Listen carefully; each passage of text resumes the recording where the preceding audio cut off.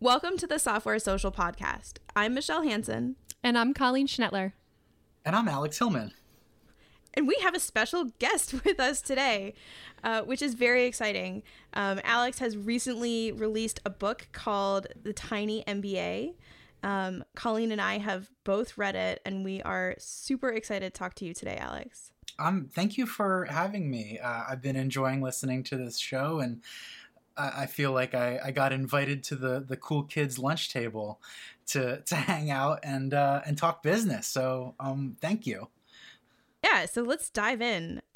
So the book, I really like how you structured it with a bunch of sort of a bunch of nuggets of wisdom, many of which you get the sense that those were hard won on your half. Yeah, the hard won is a good way to describe it.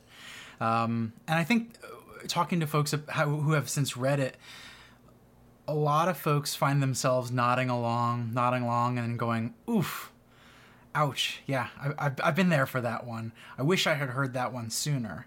And so I think for folks that haven't encountered it yet, there's maybe some warning signs. And then on the other side, it's stuff that I think people do know, including myself, but don't necessarily hear often. And sometimes they just need a reminder or to hear it in a new way. So one of my favorite ways I've heard this book described so far was from a friend of mine who is a pretty storied entrepreneur and has spent time in sort of all different categories. He's done the big venture-backed thing. He's done small bootstrap stuff. He's done publishing. He's done software. And he really, really he's even been involved in writing books with entrepreneurs. So he's sort of seen behind the scenes. And he's like, this book is so different from other business books. And there's sort of three kinds of lessons. There's 1/3 is stuff that maybe you've heard before, but it's in kind of a new way. The constraints of these, everything about a thing is kind of on one page, and I don't even have the whole page in really any case. It's really a couple of sentences. There's another third that is what he called next level thinking, and I'm not super comfortable calling it that, but what he was really describing was more, a different way of seeing a thing, that people have a sort of a commonly held perspective. And this was an alternative that is maybe equally true, but less commonly heard. And the third part was a kick in the ass, and something that he's heard before, but needed to hear in a different way, and to challenge himself and go, why am I doing this the hard way? And it's, I think there are books out there that do each of those things, but it's been really nice to hear from folks that are at lots of different stages of their business that it can do one or all of those things kind of in one sitting.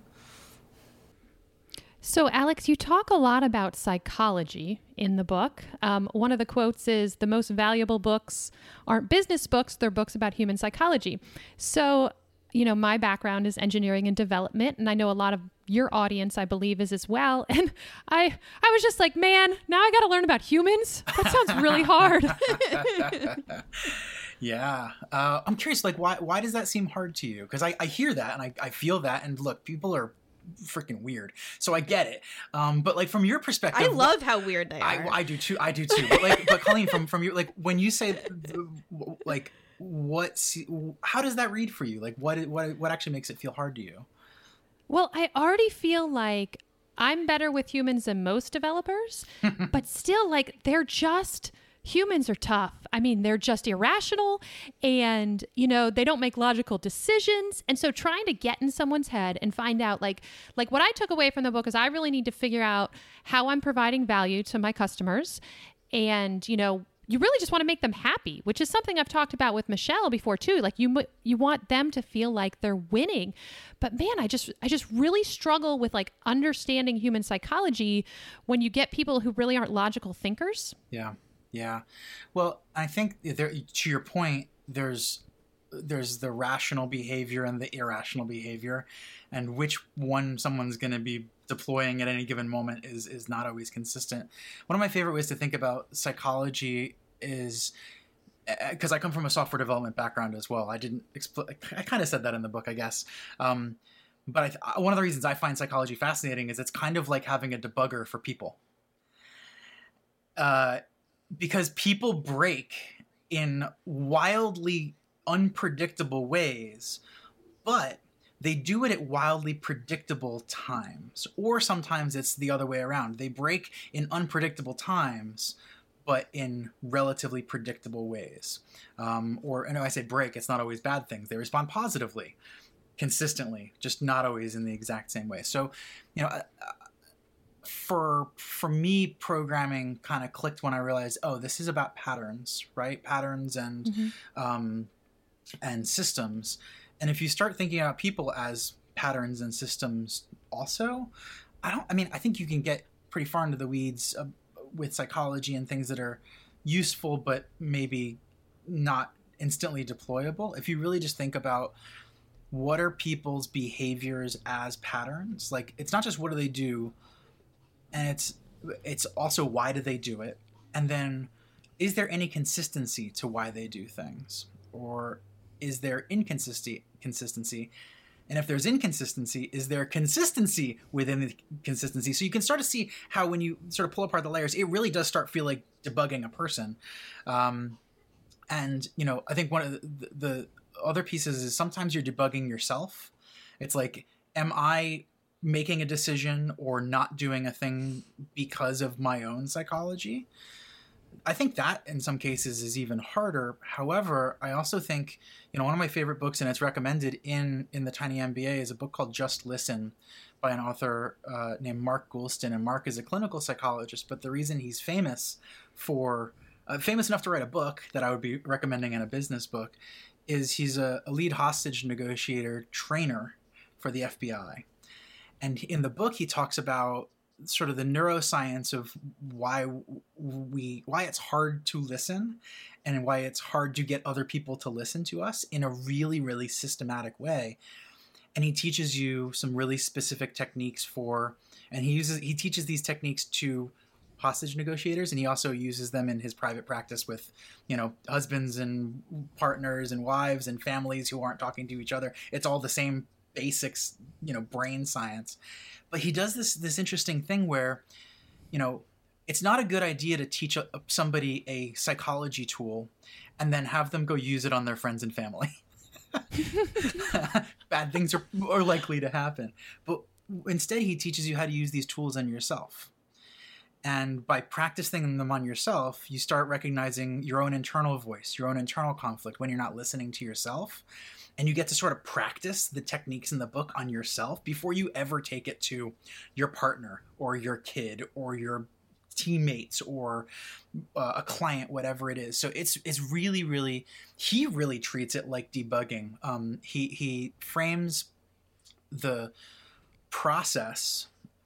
It's a 10-step process called from oh fuck to okay. And step one, before you do anything with the other person, is figuring out where on that process of conflict they are. And you can't get somebody from oh fuck to okay. If oh fuck is a 10, you've got to get them to a 9, then from a 9 to an 8, an 8 to a 7. And if you don't sort of go through those stages, it becomes difficult, if it's possible at all, to get somebody to do a thing. And he's all like, you can't get somebody to do a thing they don't want to do. You have to figure out what they do want to do and align your interests with theirs. And that's where I think things come back to business. You can't make somebody buy something they don't want to buy. What you can do is figure out what somebody's interests are, what they care about, how they think about it, how they communicate it, earn their trust and prove to them that you're aligned. And then you're not convincing them to buy anything. You're showing them that you are going to help them do a thing that they already want to do. And these are the steps to do it. I'm totally going to have to read that book now. I was just thinking that. I'm definitely reading that book. So when I was reading the book, I also highlighted that quote, Colleen. But when I saw that there was a reference for a book in it, my first thought was, oh, I wonder if this is going to be Thinking Fast and Slow, which is one of my favorite books about irrational thinking and understanding when people are making these sort of irrational decisions, how contextual those are, and the psychology of it. And so I flipped to the end of it being like, oh, this is like totally Thinking Fast and Slow, and it wasn't, and I was very surprised. And now I'm delighted and definitely going to go check out that book. I'm curious, Alex, if you've read that. I have. Thinking Fast and Slow is an absolute favorite. I was kind of intentional about picking my book recommendations to to try and give folks stuff that they might not come across in another setting. I think Thinking Fast and Slow is a common recommendation among business books, even though it is absolutely and so Just Listen, I don't think it's positioned as a business book at all. But my favorite interaction, I recommended it to my brother-in-law, he's in advertising sales.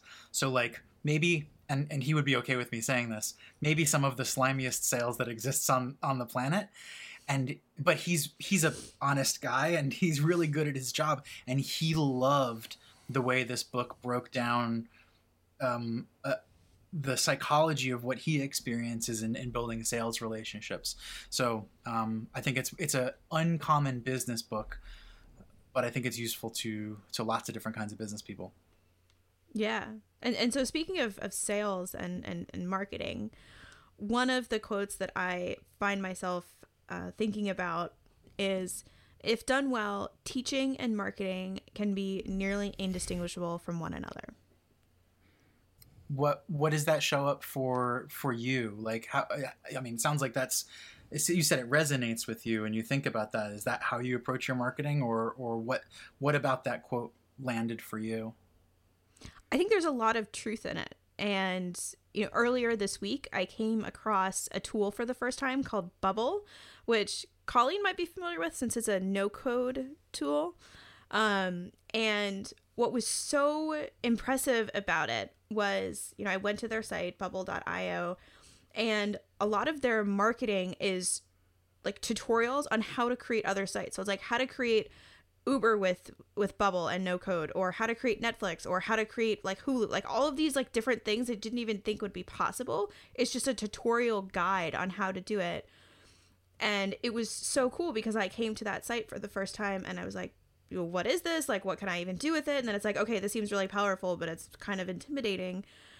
And then getting to that point with all of those different use case tutorials, I was like, wow, this is like super cool. Like, I could do this if I wanted to.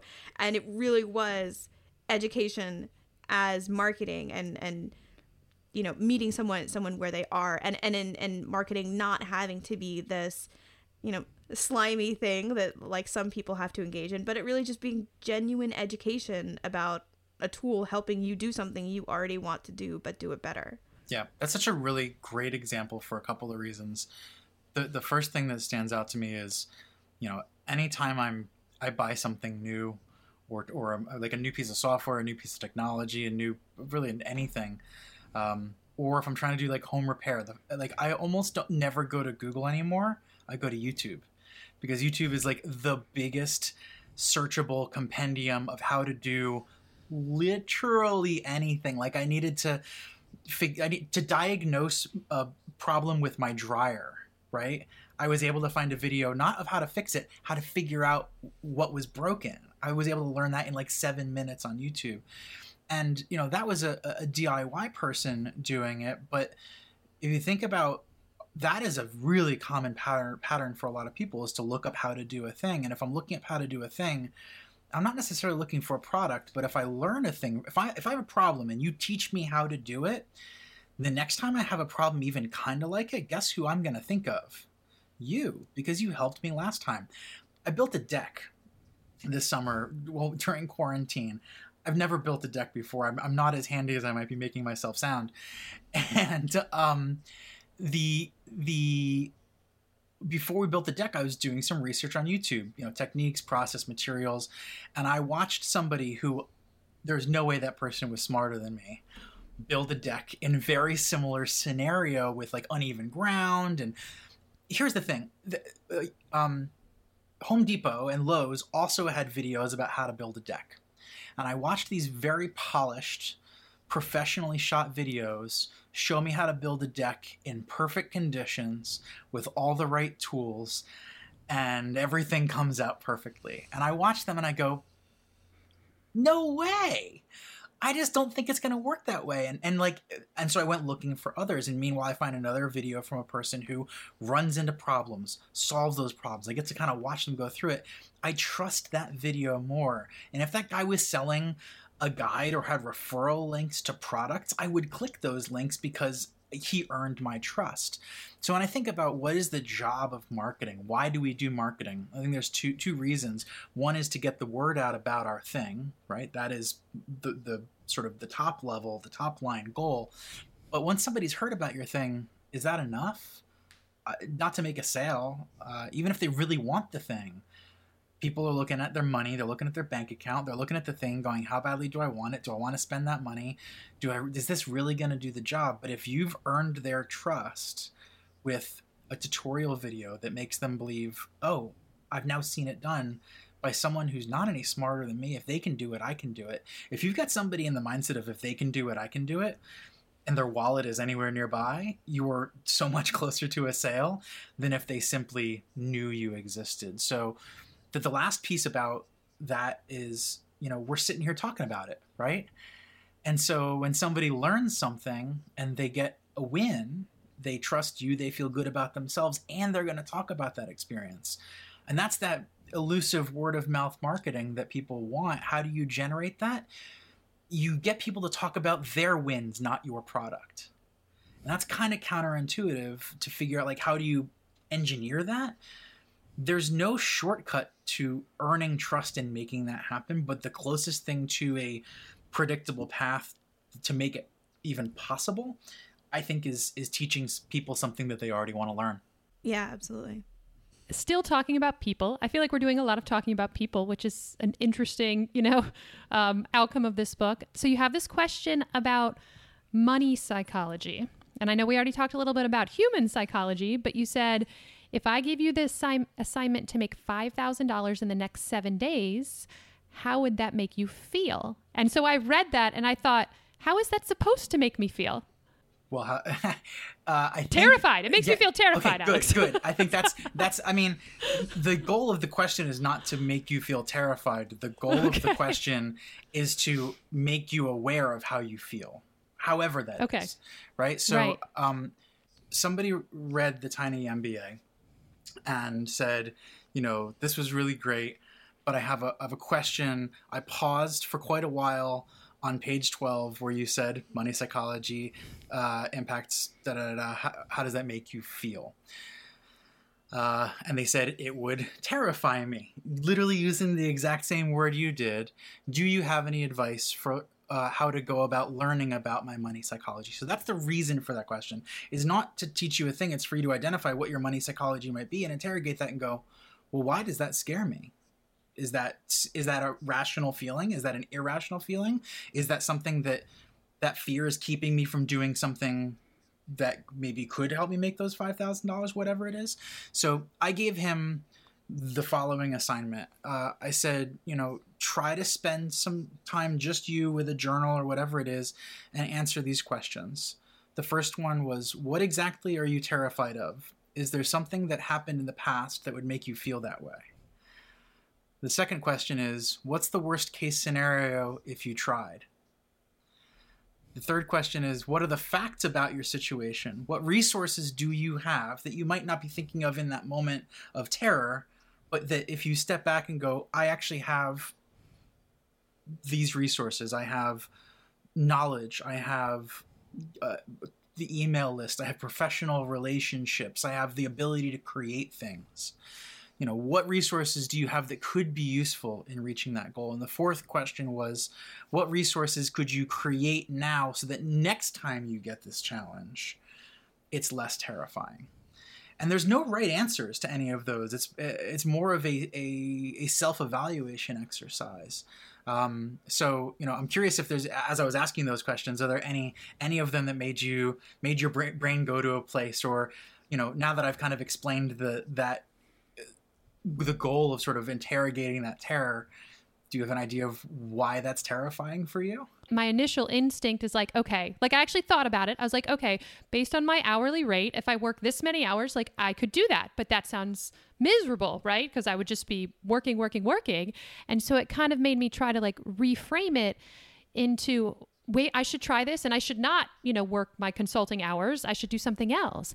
And I think one of the cons, I guess, there's a lot of pros to starting a little bit later in that, like, you already have an established network and you already, have established skill sets, but like One of the cons is there's a huge opportunity cost for me to take a week off. Mm-hmm. And so that's been a consistent challenge for me. And you talk about this in the book about being comfortable. You get really comfortable, even though you know you want something else. Like, you know, you want to diversify your income streams, and you know you want to have a different maybe life experience in your business. Like, man, when you're working as a developer, it's comfortable. Yeah. And so that's challenging for me. That's kind of, this time I'm not going to fall back into that comfort, but I've kind of been on this journey for many years, and I keep just kind of falling back when it gets hard or when it gets scary. I mean, Sure. I think scary is a good word, which I haven't thought of before this conversation. And I want to sort of pick apart one other thing there. I think your point about, the opportunity cost of taking that week off is real and calculatable, right? So I look at a problem like that in a couple of different ways. One of them is, all right, what if I don't need to do a week in order to get started, right? What could I do in a day? Or maybe I can't do the whole thing in a day, but if I were to take 4 Fridays in a row, if not Friday, whatever day it is, and, now I've got time box, like what could I do over those 4 Fridays so that, and that's where sort of like that fourth question is what could you do now with that week so that the next time it's a little bit easier, right? That's where the business that Amy and I run is called Stacking the Bricks. And that's kind of the metaphor is like, if you don't have an advantage now, what can you do now to build the advantage for the next time through? Because your point about comfort, I think, is a real one, especially when it comes to these kinds of business income streams that are not trading your time for money. Time for money is super powerful because, to your point, it's easy when you're doing it. But the trade-off is as soon as you stop working, there's nothing happening. You are not building any sort of asset. You can't resell the time. Where things I think get kind of interesting is where you like starting to look within your work. Obviously, you can't sell work that you've done for clients, but are there things that you're learning on the job that is sellable, even if it's not, I think so I'm talking to software folks as well. So like, I think people with software skills think that in order to start a business, I need to sell software.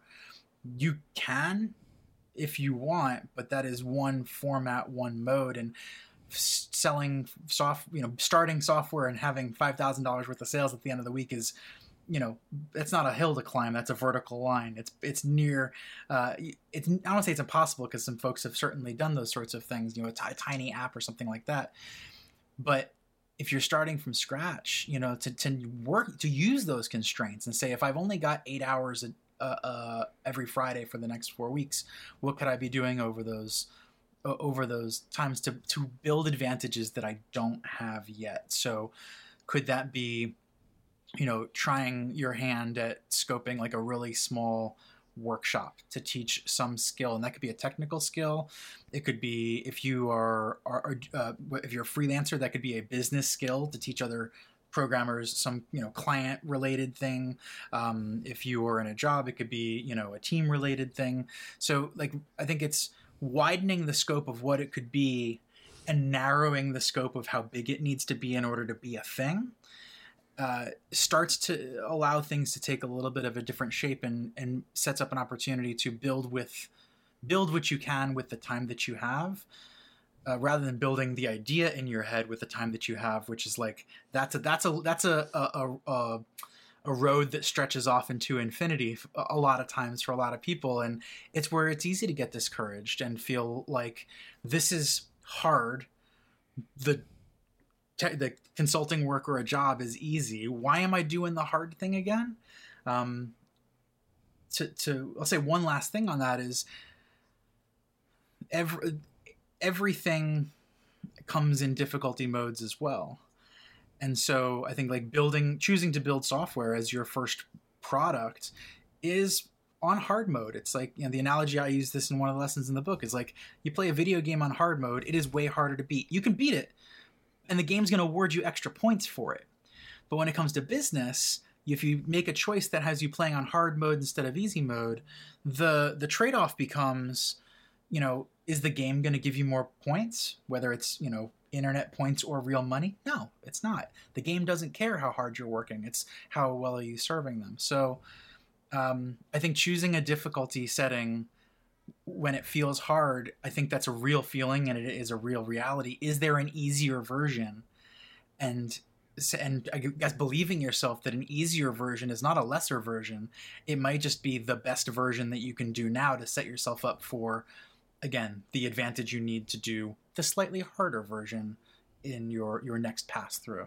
That's great advice. Thank you. So I have a question that's a little bit of a different track from things that are specifically in the book. It's about something that isn't in the book. Ooh, cool. So the book is called The Tiny MBA. And one of the big values of an MBA, in addition to the learning and especially the systems level thinking, which is definitely, and the practical level learning, which is all in this book, is community and being with people who are excited about the same things as you, but coming at it from different perspectives, different industries, different roles, and then also getting access to people who are more experienced, whether they are running their own companies or touring factories or things like that. And you're a big community guy. I mean, you run Indie Hall. Like how does community factor into this? And like, can you give us any insights there? I love that you asked this question. And I want to come back to the MBA component to it as well. This is one of the things I wanted to talk to you about because you do have an MBA. Yeah. And there was a slight hesitation in calling this that because I'm friends with Josh Kaufman, who wrote The Personal MBA, which is an excellent book. And I know Josh, I know the book, I know people love the book, and Josh's negative reviews are, this isn't a replacement for an MBA. And he's like, of course it's not. That's not the point. And so, I was really, again, not with trepidation, I maybe a little bit of trepidation, really curious what people who have gone through the MBA experience, how they see this as a compliment. What are the things that this does that are different? So we can talk more about that if you would like. But to answer your question about the community side of things, this is something that there's a reason there isn't. And I will caveat that with there isn't, it's not there yet. So one of the sort of... I was hoping that was the answer. Yeah. So one of the core philosophies of our work, and I think work in general, is to ship a tiny product first. And this is not my first product, naturally, but that lesson kind of carries over to ship the tiniest version of the product first. So this book is tiny. This is not my first attempt at writing a book. It's my first time finishing it. So having the book product finished also taught me that writing the book is not the hard part of publishing a book. Everything else that comes after the core of the book is done took way more time. Knowing that I was going to have a bunch of things I had to learn, I wanted to focus on making the product great. This is our first time doing a physical product. We're working with this new print and distribution partner. I had to learn that. We were using the Kindle store on Amazon. Learned a lot about that. But I was thinking the same thing. I was like, if this book is read the way that I hope it's read, there's sort of two versions. One is where it sits nearby. It's, near your desk. It's at arm's reach, and you flip through it, once in a while, and sort of almost like a magic 8-ball, see what comes up. And the other is using it as a tool for sparking conversations like this one. And I feel like, a mastermind group or a community setting, being able to sit down, everyone having either read the book or pick a few of their favorite of the pages and come up with a couple of prompts to say, what did that remind you of? If you experienced that differently, why do you think it was differently? Again, it's sort of an interrogation tool, so that lends itself to a community experience. I just think doing it at launch was just one more thing that did not fit into scope. And I've been doing community long enough that I know better than to do it unless I'm going to take it seriously. For as hard as it is to ship a book, building and running a community is way harder. I've seen so many people launch communities alongside books and products that just kind of they're really exciting at the beginning and they kind of flounder off. And Indie Hall, the co-working community that you mentioned, we just turned 14 years old. The subtitle of this book is 100 Very Short Lessons About the Long Game of Business. If I'm going to build a community around this book, I want to do it in a way where it has the best chance of lasting. And doing that while also launching the very first version of the book in a bunch of new formats just wasn't practical. But this is not the first time I've gotten the question. Sort of two things that have come up. One that is near term because it requires very little of my immediate energy and effort, and that is some tools for helping people run book clubs and masterminds and stuff that they might already have, to use the book as a tool for sparking discussions and doing this. Again, this is sort of interrogation. But I think an online community space where people can discover each other, people, the book is an alignment tool. So if people are aligned, exactly like you said, knowing who those other aligned people are creates some really exciting, things far beyond what the three of us could imagine. What I know from Indie Hall is there's an incredible potential on that. I want to build the foundation first. So yeah, a tiny MBA community is certainly on the horizon. I'm hopeful we launch something along those lines before the end of this year. It totally makes sense. And when you were talking about how you want to launch the book first and then get it out there, and how writing the book, while difficult, was almost the easiest part of it. And then there's all of the other stuff to actually get the book in people's hand. It reminded me so much of what Colleen is going through right now with her image management service. Like, we were just talking about this recently. Catch me up. Tell me about that. What's the correlation here? I am in that phase where I'm so close to shipping something and I'm just trying to ship it, right? Like, I am just right there, and it's feature. I mean, it's what you just talked about a little bit ago about like thinking about your idea. Well, I'm cutting features aggressively, and I just want to add one more thing. And so I'm trying to just stop and just ship it, right? That's all. That's where I am right now. Got it. Yeah, no, the discipline, it's hard.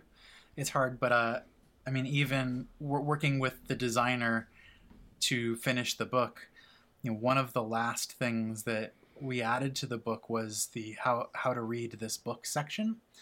And so the designer that I worked with, Hannah, was amazing. And I've been so happy to be able to pass along compliments from people who love the design, love her work. But there were definitely periods where I was like doing that last little bit of fiddling, like just one more thing. And I could tell where I was pushing up against some of the boundaries where I was like, I promise this is the absolute last thing, but this how to read this book section I think is important. So she helped me get it in. But yeah, that if you don't have, I guess that for me, it's the line is like, if it was something I wanted to add versus something that I felt so strongly that the customer would have a significantly better, like they will get more out of the book. This is not that will be nice when we have it. This is a step function improvement, where if somebody goes through this and doesn't have the guidance to pause on a page, reflect and go, well, what does this actually mean for me? And they just read it cover to cover. That's not the experience I want them to have. So that was my final scope creep. Books can have scope creep too. Yeah, so I feel you. I'm curious, when did you finish the text for this book? Or, sort of 99% like done? The stuff that is on the numbered pages, like the actual lessons, was finished in December. Wow. And then so it went from December to August to do all of the get it in people's hands stuff. Well, and I mean, I can break that down a little bit if it's interesting to you. What happened? So I wrote it, and also wrote all those lessons in public. The original drafting happened on Twitter. That's why they're Twitter length. And the feedback loop of writing in public was a big part of the creative. I wasn't writing a book at the time. I was writing a Twitter thread where my goal was to write 100 things that would be useful business advice, perspective lessons, things like that. And the instant feedback loop of what people were responding to, retweeting, liking, but also commenting, asking for clarity and things like that. Writing in public is its own kind of terrifying, but the value was astronomical. And when the thread was done, it was Christmas basically. And I went offline and went on vacation with my wife, and came back a few weeks later, and it was some 6 or 7 weeks later that those tweets were still getting quite a bit of action. And that was when I made the decision to say, maybe there is a way to package this up into a book. And so that was like mid-January or so, maybe more like late January. And so turning effectively the manuscript that I wrote in public on Twitter into a book was everything from talking to the designer, figuring out the details of what it was going to contain, getting that going. What was the additional editing that needed? Those tweets were written on Twitter, so they needed to be edited a little bit. Everything I wrote stayed in. They were just cleaned up a bit. Figuring out who I wanted to ask to write the foreword, and my friend Nilifer graciously said yes. So framing it for her, getting the response from her first draft was incredible. It's pretty darn close to exactly what's in the book. Doing the book recommendations, all that. So it was like everything after the core took that long. And, there was a pandemic happening in the middle. So like Indie Hall was in kind of a funky state. So that took my attention for a while. Hannah was dealing with some of her life stuff. So I'd say we pressed pause for a solid 6 or 8 weeks somewhere in the spring. Picked things up again intensely in June. And the final design stuff was basically done mid to late July. The final production, all the stuff for getting it ready for the Kindle store, getting it ready for the printing and fulfillment, setting up the Shopify integrations, building the landing page, that all happened over the course of maybe 3 weeks or so. And then you get to the actual marketing, right? And so it's there's a marathon, absolutely. And I was not, working on it full time, because I have other projects, other businesses, other products within the businesses. But effectively a side project within the business all the way through, if this was the only thing I was working on and everybody else I was working on it with it, I still think that this would have easily taken three months at minimum. Because it sounds like that extended timeline was actually helpful, because it allowed you to reflect on the content of the book and make sure that people had everything they needed to really get a lot out of each page, so much more than they would in a tweet of references and understanding how to really get the most out of the book. Yeah, I sent out about 24 early reader copies, like advanced reader copies. It was a pretty even split between people that I knew and people that I didn't know. The people I didn't know I was most scared of. The people you know will always be nice to you. The randos on Twitter that found me through somebody's retweet, they might be a nice person, but they might say a mean thing.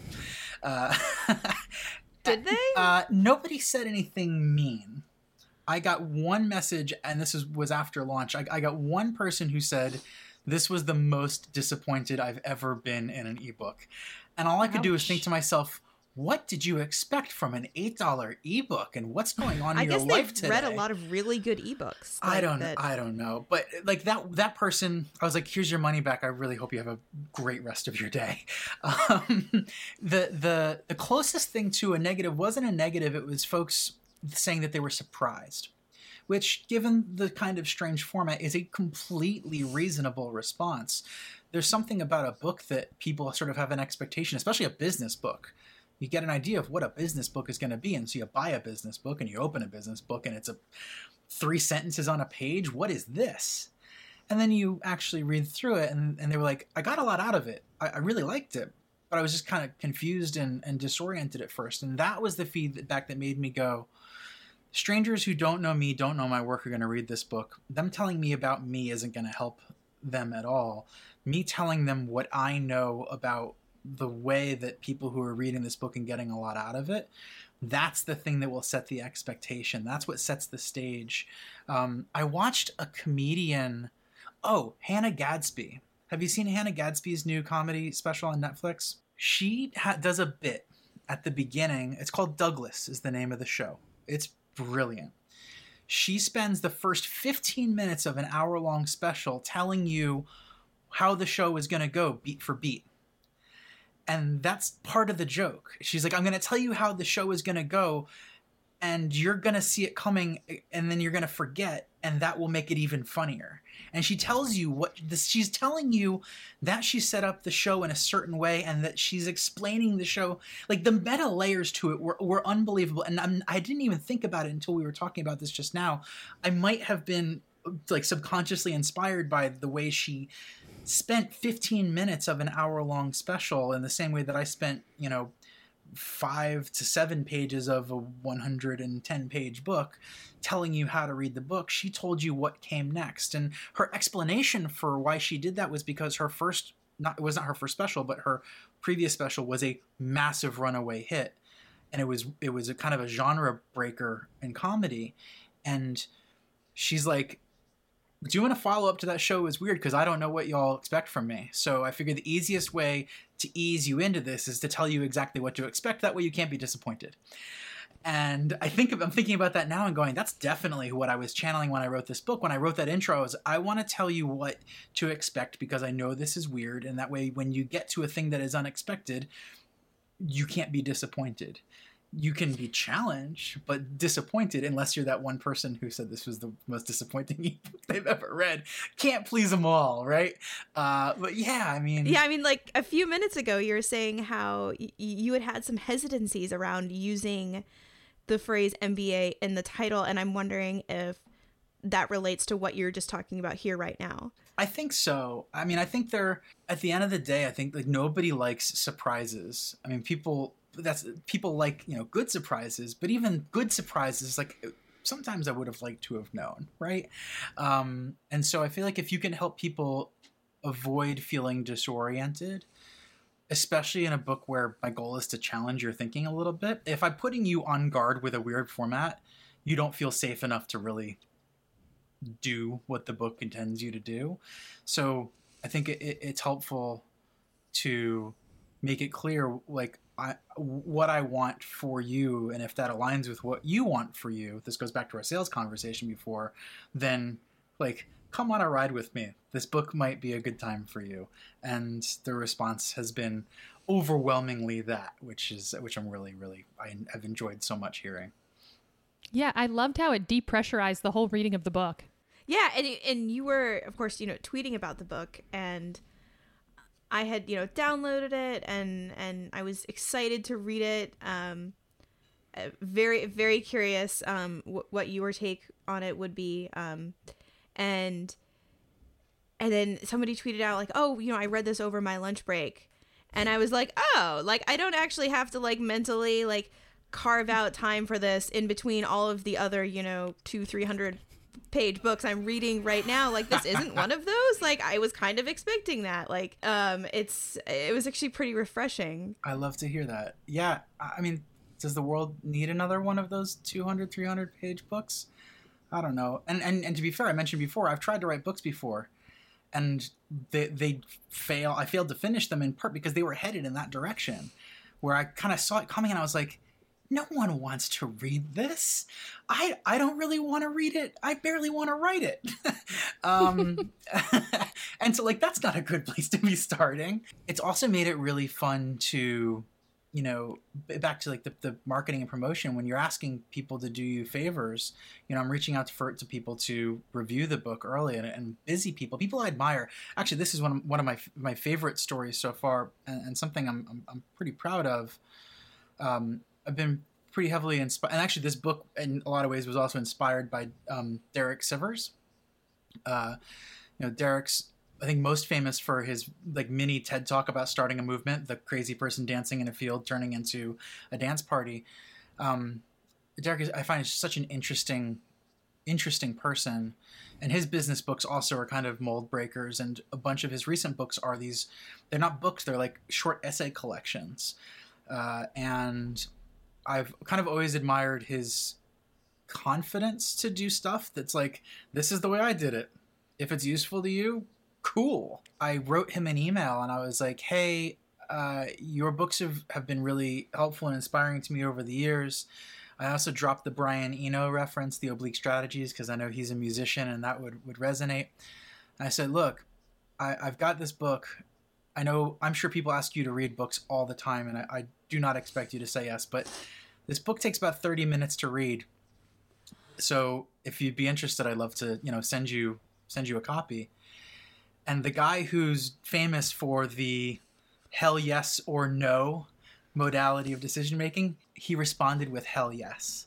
Yes. And I was like, nice. it's the yes. I literally stood up in my chair and, yes.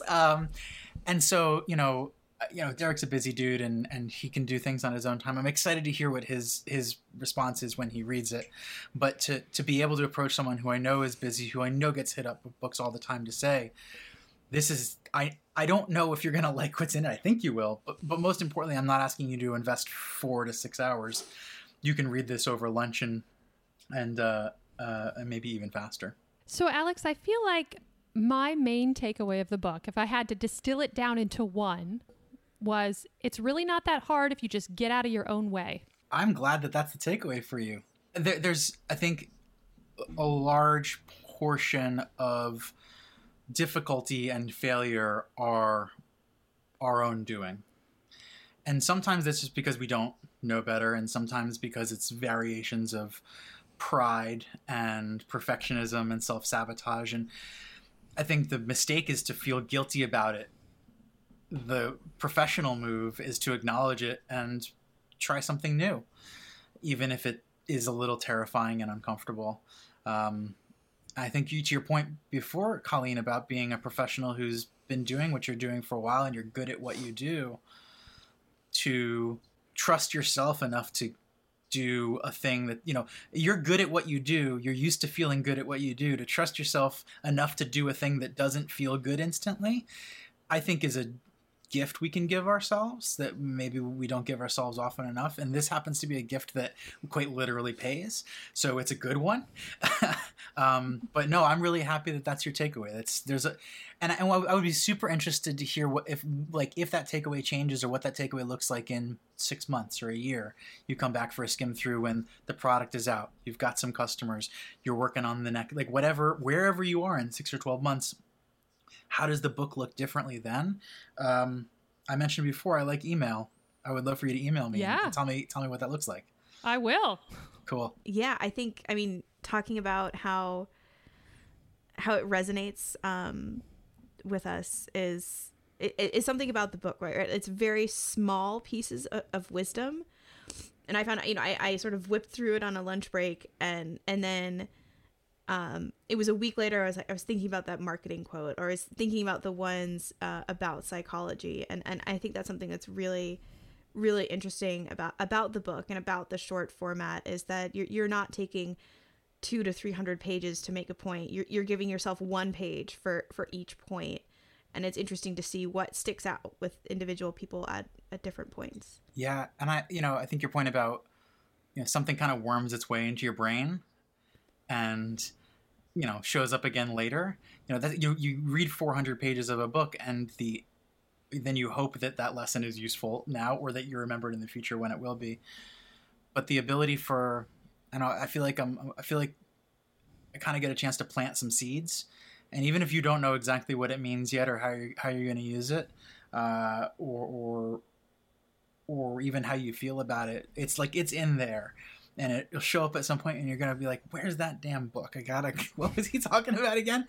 And so I don't know, for me, that's really exciting to hear. So I love hearing that's, a few days after you read it, that there's, something kind of, still resonating in your brain, or a question that you're still asking yourself. To me, that's yet another version of the book doing its job. So that's super cool to hear. Thank you. This has been really fun talking to you about it. And I really enjoyed reading the book. I love how you're trying to make business education accessible for more people. I think that's one thing about an MBA, is that it is not accessible to everyone, but there's value in systems level thinking and challenging your own thinking. And I really like how you are approaching that, even in a tiny way in this case. Brilliantly said. Thank you. And one of my hopes for folks to read through this, even people who are brand spanking new, right? So there's a bunch of folks that I got a message from somebody who they said, I just started my LLC yesterday and I'm signing my first freelance client tomorrow. I did not expect this book to be useful to me today. And it was so useful. And so, that's just like we've got. That's amazing. And I was like, that's the coolest. And for somebody to read it and feel like a sense of confidence going into their first client project, I'm like that confidence is so much more valuable than a lesson I can teach you, because you'll build on it and you'll make mistakes anyway, because that's unavoidable. But when you make a mistake, you'll be like, oh, that's what Alex was talking about. Instead of thinking that you are an idiot or something is wrong with you, you'll be like, oh, that's the thing that happens when you do this other thing, because this is something that every business owner experiences, and it's all, and you are not wrong for experiencing exactly. that. Yeah. And to your point, Michelle, it's all systems, right? Businesses are systems, not magical boxes where you put in effort and money comes out. I think some people are just confused about what that is, and just to get people an idea of like, oh, there are systems here that I'm a normal person and I can understand them, I can practice them, and I can get good at them. This book isn't going to teach you all the things, but it gives you sort of those shapes for you to grab onto and go, okay, now I know what this is. I'm going to go find an expert in that thing, right? And go deep on that, and find your areas of expertise where you need to grow, and find that expert on the internet. Go search YouTube for the how-to video. Find the podcaster or the writer or the other independent author and fill in those gaps. It's been a blast, and I've super enjoyed talking with the two of you as well. This is, the different places that each of you are in your businesses. It's like I said, it's been fun to hear that myself, but it hasn't all been in one conversation. So it's kind of neat to have it all packaged up, and I hope that's useful for people to hear. And thank you for taking the time to read it. I'm glad it was helpful, and thank you for inviting me into your coffee chat show. I feel very honored to be here. So if people want to buy the book, where should they go? Tiny.mba is the website.